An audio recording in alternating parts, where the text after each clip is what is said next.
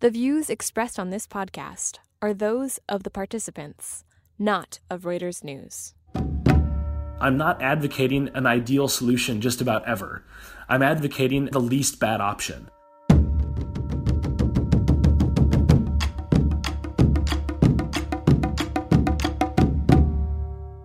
On this week's War College, the tricky business of regime change, so-called counterfeit democracies, and reviewing the United States' track record in siding with dictators.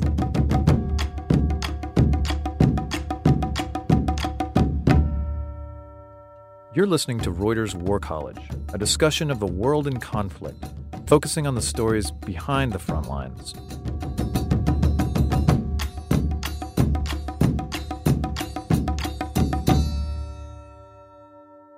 Hello, welcome to War College. I'm your host, Matthew Galt.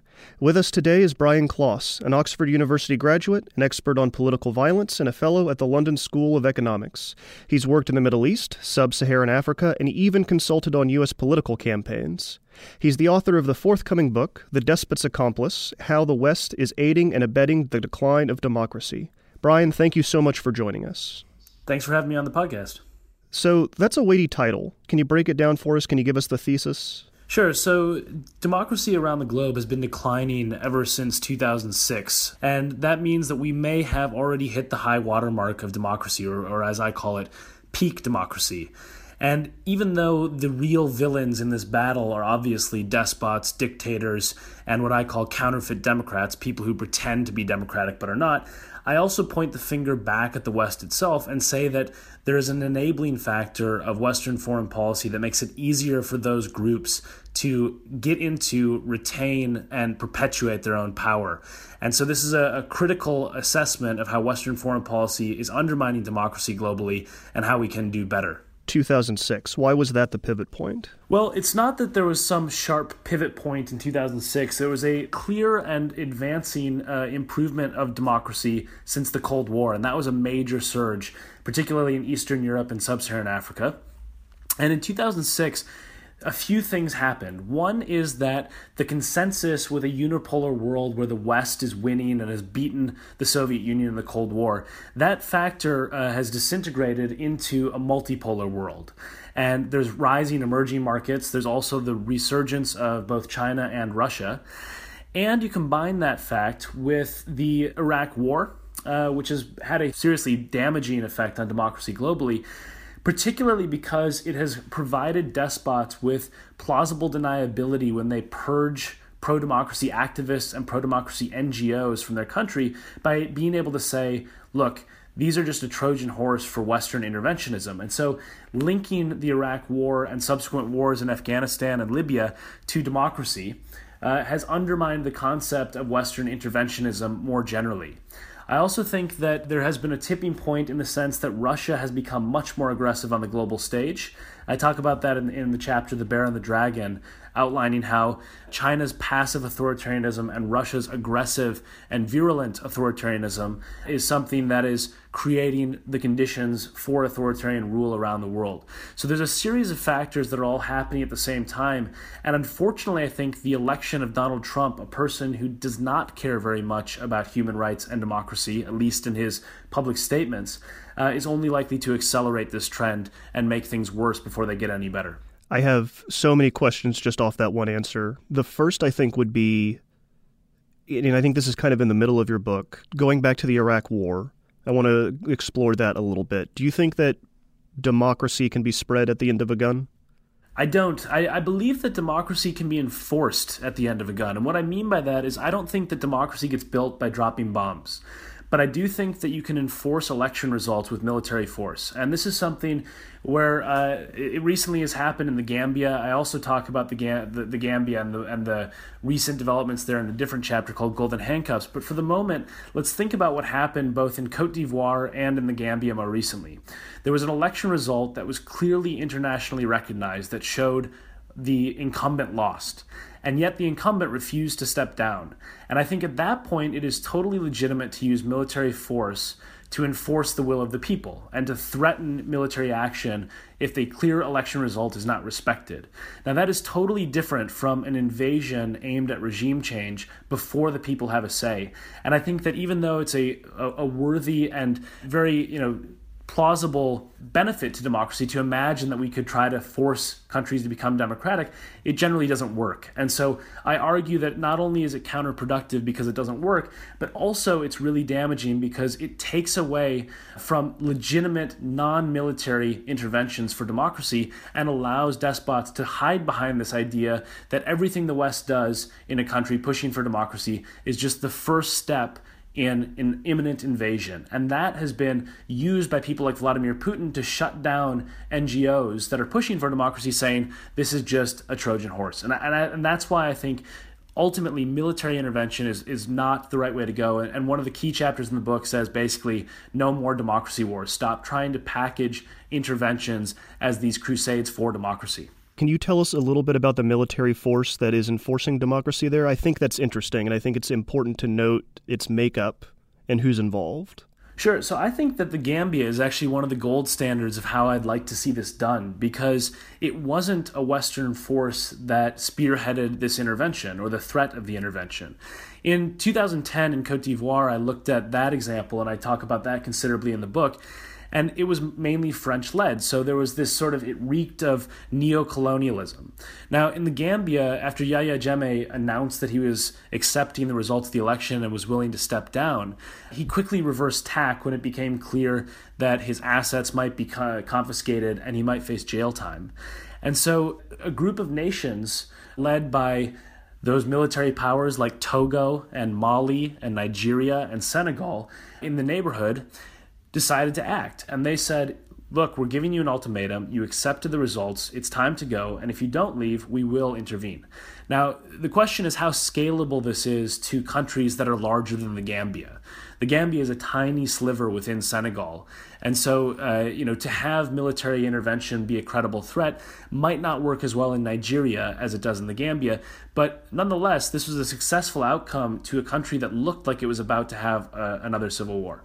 It feels as if the West no longer sees democracy as essential, while in other places such as Africa, like we're talking about, it feels as if it's on the rise. Do you think that's true? And do you think that, I mean, obviously you do based on your book, but how do you think the West has kind of sold out democratic values in the rest of the world? I absolutely think that. I think that there is a new consensus that I think is extremely dangerous and short-sighted, that the dictatorial devil we know is superior to the democratic devil we don't know. And I had this conversation in various places around the world where I was doing research, speaking to diplomats and Western foreign policy experts who were saying things like in Belarus, a place that is known often as the last dictatorship in Europe, they were saying, this is not Ukraine and this cannot become Ukraine. And what they meant by that was not that Belarus is a shining example or a beacon of democracy. It's certainly none of those things. But they decided that they didn't have the stomach to push for a democratic transition and all the potential risks that presents. And instead, they were just going to accept stability under a dictator. And the problem that I have with that is one of the most influential maps I've ever seen was a political risk map drawn in 2010 by a consulting firm of the Middle East. And the countries that were green, the ones that were supposed to be the safe, stable countries, were listed as Egypt, Syria, Jordan, of course, and Tunisia. Now, 3 of those 4 collapsed, months after that map was drawn.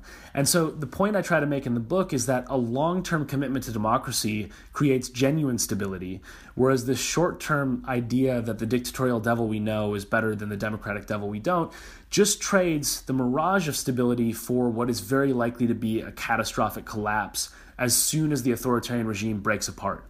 And that's what we see across the world, is that eventually people simply do not accept being ruled by despots and strongmen. And when they don't, things break apart very, very badly. At least in democracy, there's a safety valve for that sort of criticism and that dissent that provides people a legitimate pathway to challenge power without torpedoing the entire country. To your point about sub-Saharan Africa, I think there is more enthusiasm for democracy across the continent, and it's one of the few bright spots. But I also think that the bar has been set so low for what constitutes democracy in Africa that there's a real risk of not just having something like the middle income trap, but having a middle democracy trap. And I call this counterfeit democracy, where people get to this bare minimum standard of holding sham elections and then package it as democracy. And it's a disservice not only to the people, but also to the concept of democracy, because it basically causes people to believe that what they have is democracy, when in fact they have a caricature or a cookie-cutter version of it. Right. I believe in the book you tell the story, and forgive me, I've forgotten the country, where they're talking about the values of their country, and somebody asks them, well, what are the values? And the gentleman says, give me a moment, I need to go back to my car to look at the list. Yeah, that's right. So I was interviewing a head of a political party in Madagascar, and he said, unlike the other parties, we're a party of values. And I said, okay, which values? And he got this deer-in-the-headlights panicked look and said, I forgot the values in the car. Somebody go get the values for the American. And it was one of these small moments that was an insight into how many countries around the world are obsessed not with democracy, but with the illusion of democracy. And the reason they're obsessed with it is because of the West. The West requires a certain level of base democratization in order to get things like international legitimacy, foreign aid, to join the club of nations, so to speak. And the problem is that the benchmark for what clears that very low bar is incentivizing what I call, as I said, counterfeit democracy. So, for example, when I was an election observer in Madagascar, I saw a deeply flawed election. There was no census that had been done for for over 2 decades, right? So the voter rolls was horribly out of date, which effectively meant that millions of people weren't able to vote. And yet the observers almost fell over each other trying to be the fastest one to declare the election free and fair, because they wanted to be able to redistribute aid that they had already earmarked, and that was just sitting in a bank account being useless. And it was a lot easier to trade with Madagascar, a lot easier to have relations with Madagascar if you could call it a democracy. But the problem is, going into the next elections, which happened to be in 2018 in Madagascar, why would they ever change tack? They rigged the election, they had a seriously flawed process, and they got away with it. And so my attitude is that if the West sets the bar much higher and says, look, we're going to only call things democracy that really fit the label, then countries in the developing world will have much more incentive to go beyond just this sort of very, very low benchmark. And that requires a serious conversation in Western foreign policy circles for how to encourage bad elections to become better while still saying they're not democratic.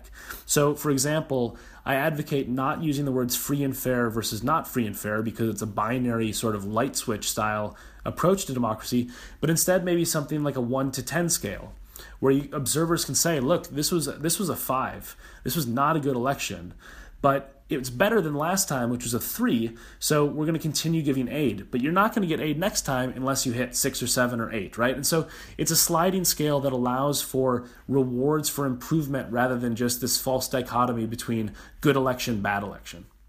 And the West here is using economic policy and aid money as the carrot and the carrot, and the withdrawal of it as the stick, rather than military intervention.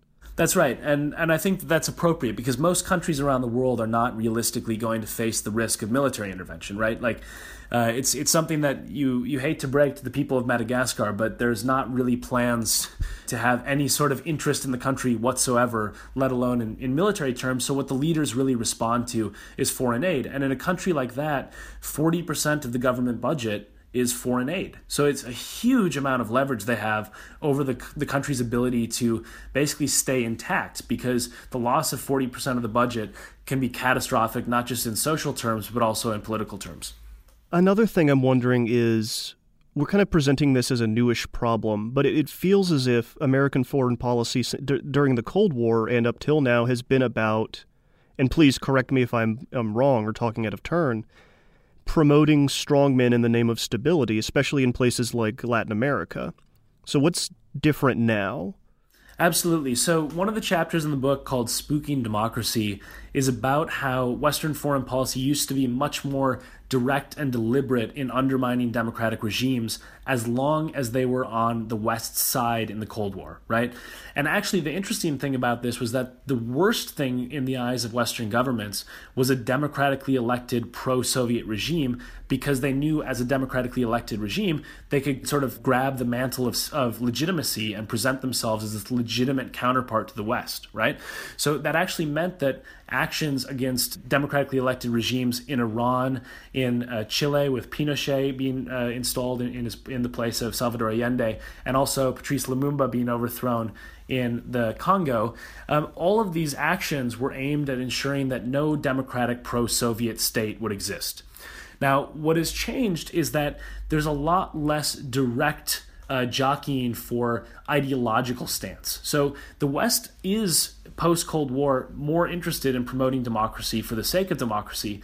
But as I argue in the book, the real problem is that when other priorities collide with democracy promotion, so mostly that means security or economic gains, then democracy very quickly falls by the wayside. And this is why you've made the sort of devil's bargain with Saudi Arabia in the West and with many other countries like that.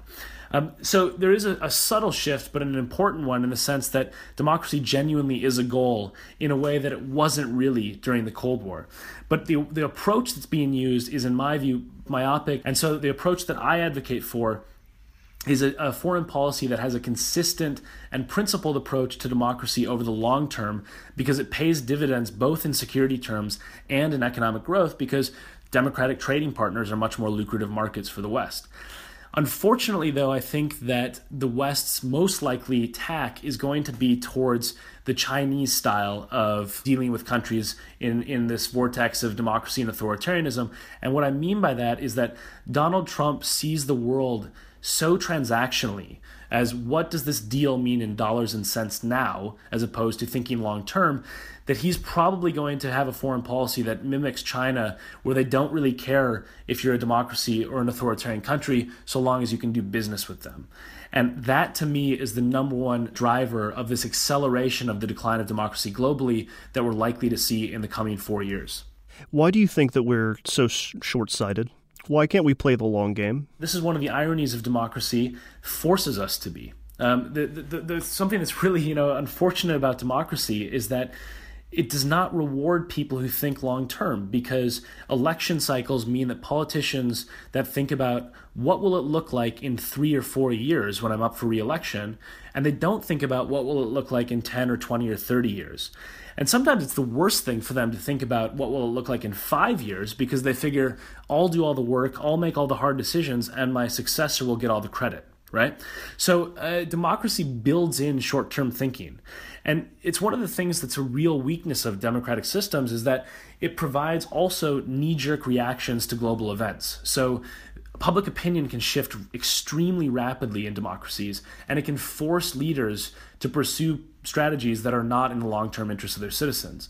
That's actually something that authoritarianism has over democracies. Authoritarian rule has a much easier time of setting out long-term planning and long-term priorities. Now, overall, I think that the trade-offs that come with that territory and authoritarianism are so much worse that it doesn't make it a better or more alluring system. But I do think that in terms of long-term planning, it's one of the key assets that has allowed some authoritarian regimes to do well. So the key is to create a intellectual consensus that says this is really a core value of Western foreign policy. Unfortunately, I think now more than ever, this is at least in the short term, a pipe dream, because it is so clear that partisanship is overriding principle in foreign policy determinations, particularly with the recent swing in how Republicans view Vladimir Putin, that there is really a very weak consensus on how important these goals are for Western governments. And I think the more we go down this road of pragmatic transactional diplomacy, the more we're going to realize that the true triumphs in, sort of think about 20th century history are things that shed that view of diplomacy. So like the Marshall Plan, rebuilding Europe was extremely costly in the short term, but it was the best investment the West has probably ever made, or the United States has ever made on the global stage. And it requires a type of thinking that doesn't conform to what is popular in this election cycle. And that's where you need real leaders to step up to the plate and make difficult decisions, but it is harder to do in a democratic state. Speaking of those kinds of things, do you think the Arab Spring was a missed opportunity for the West? I do think so. I think that the Arab Spring is one thing that's really hurt democracy globally since 2011, primarily because many people look at it as a catastrophic failure that induced far more volatility than democracy. And that has provided greater credence to the idea that we shouldn't bother promoting democracy. The risks are too great, right? I think that's an absolute mistaken read of what the Arab Spring was. To me, the Arab Spring is a clear sign that authoritarianism eventually breaks apart. So the solution that we should just have more authoritarian governments is a backwards reading of it. It's like thinking about Syria, okay, we just need Assad to be in power, or we need Assad 2.0 and everything will be okay. And it's like, no, all that is doing is kicking the can down the road and replicating the system that broke apart violently in the first place. So that's another aspect of short-term thinking that I think has really come out of the Arab Spring. But the other aspect of it is that nobody declared Japan a failure when it didn't become a thriving democracy by 1950, right? 5 years after after World War II. And yet very quickly, 5 years after the Arab Spring, or now coming into 6 years after the Arab Spring, everything is clearly seen as a failure. But what it did that's below the surface that people have not seen is that some people got a taste for democracy in the Middle East, and maybe over the long term, there will be more of an attitude that, look, we actually do want some political freedoms. We just want them to come with economic and political stability. And I think that the more that this false dichotomy is created in the intellectual argument around democracy, the more dangerous that becomes, because as long as people believe democracy equals instability, the fewer people will push for it. And I think that there are risks to democracy. I'm not trying to downplay the fact that transitions can be brutal and volatile and violent. But they also produce far better long-term outcomes. So to my mind, some of that risk is worth stomaching for the long-term payoffs it provides. How do you promote that stability during a democratic transition then? Do you think, like we said, the Gambia and foreign aid money is a good example? Yeah, so I have a chapter in the book that deals with this question, and it's called The Unthinkable Olive Branch. And counterintuitively, what I argue is that one of the key aspects of democratic transitions that works is to incorporate as much of the old regime as is feasibly possible into the new regime. Now, let me explain what I mean by this, because I think it's a controversial statement. In 2003, the first order and the second order of the Coalition Provisional Authority in Iraq, which was led obviously by the West, was to send hundreds of thousands of men with guns home without a paycheck. And their second order was to disband anybody who was affiliated with the Ba'ath regime, which effectively purged not only the politicians, but also many bureaucrats and people in civil society. So it meant that you had this lack of continuity that was so bad that the people with guns and no money had a reason to torpedo the new order, and all the powerful people who knew how to run the government also were left out in the cold and had no reason to buy into the new democratic transition. This also happened in Libya after Gaddafi fell. There was a thing called the political isolation law, and the purge really damaged the transition and created state collapse. Now, in Tunisia, one of the places where I did field work in 2013 while this law was being debated, they talked about a purge and ultimately stepped back from it. And the most amazing person I think I've met in my travels is this man, Said Frajani, who was tortured by the Tunisian regime, Ben Ali's regime. And then after he fled into exile and then returned more than 2 decades later to Tunisia, he's the guy who single-handedly torpedoed the law that would have banned his former torturers from entering public office. And the thing that was really prescient about what he did was he realized correctly that it was far more effective to give those people reason to participate in the system and then defeat them through legitimate channels than it was to make them martyrs. And so one of the people who was allowed to participate was a man named Kamal Morjan, who I interviewed and talk about a little bit in the book, who was formerly a minister of foreign affairs for Ben Ali's regime. And he ran for president. He wasn't banned. And he got just over 1% of the vote. And as I say in the book, nothing cuts somebody down to size like realizing that 99% of the country does not want you back in office. And that was so much more effective than it would have been to ban him, even though that's a very reasonable and understandable impulse for a country that's undergoing a transition away from a brutal regime. But I say that this is one of those pragmatic calculations that new transitions need to face and think about carefully is, do we throw everything out the window and try to start from scratch with all the risks that presents? Or do we try to make sure that we co-opt the old institutions, the old stability into a way that's a democratic framework? And I think that model is much more effective for most transitions. But I also think that, it is preferable whenever possible to defeat ideas like authoritarian rule democratically than to ban them. Because banned movements get forced underground, they don't go away, and they don't get rejected by the populace in a very visible way. And so they have this sort of staying power where they go underground and they become, under the surface, but they're still very much prevalent. They're still on people's minds, and they can then resurge.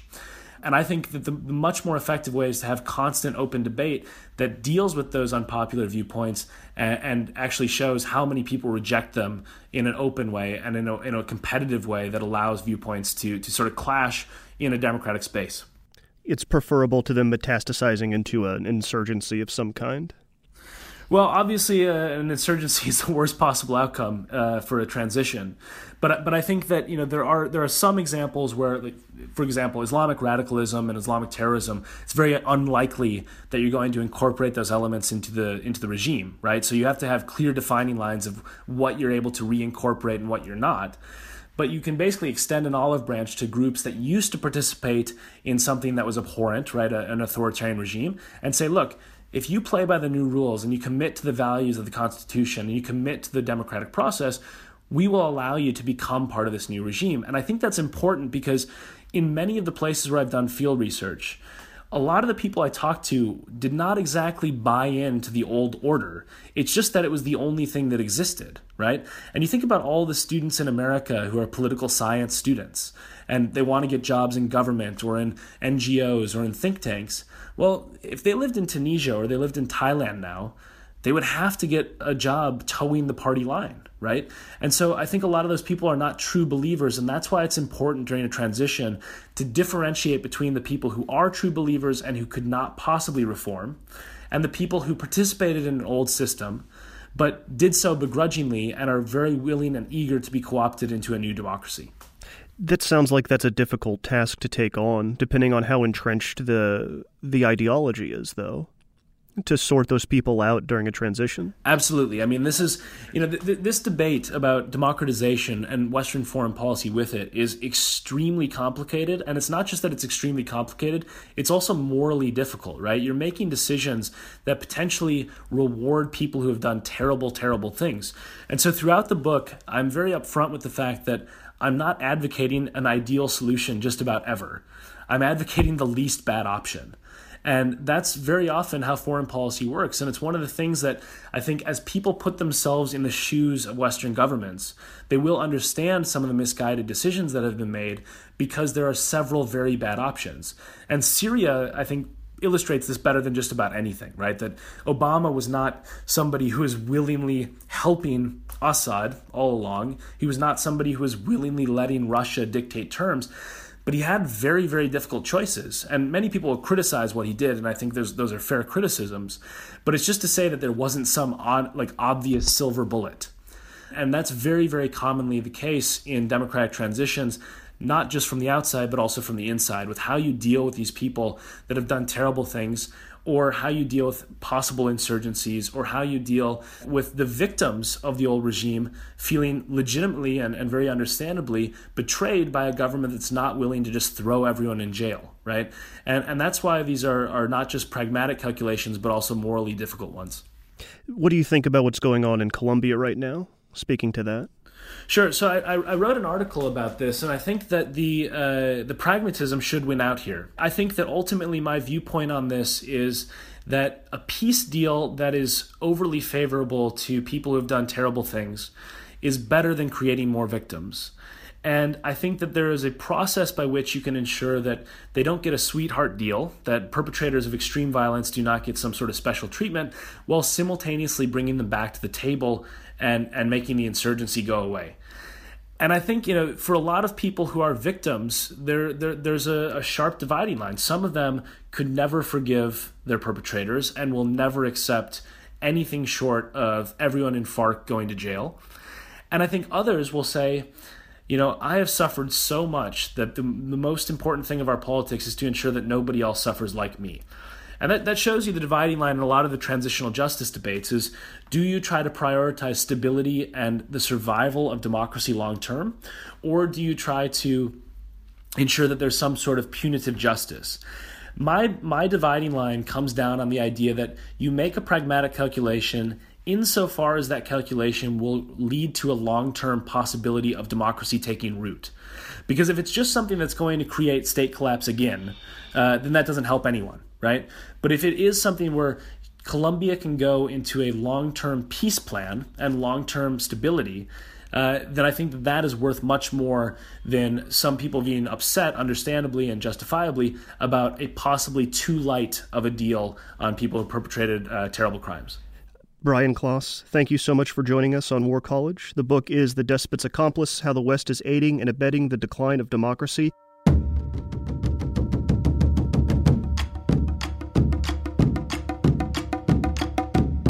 Thanks for listening to this week's show. War College was created by Jason Fields and Craig Heddick. Matthew Gault hosts the show and wrangles the guests. It's produced by me, Bethel Habte. If you want to keep War College going, review us in iTunes, please. Thanks to Threepedo,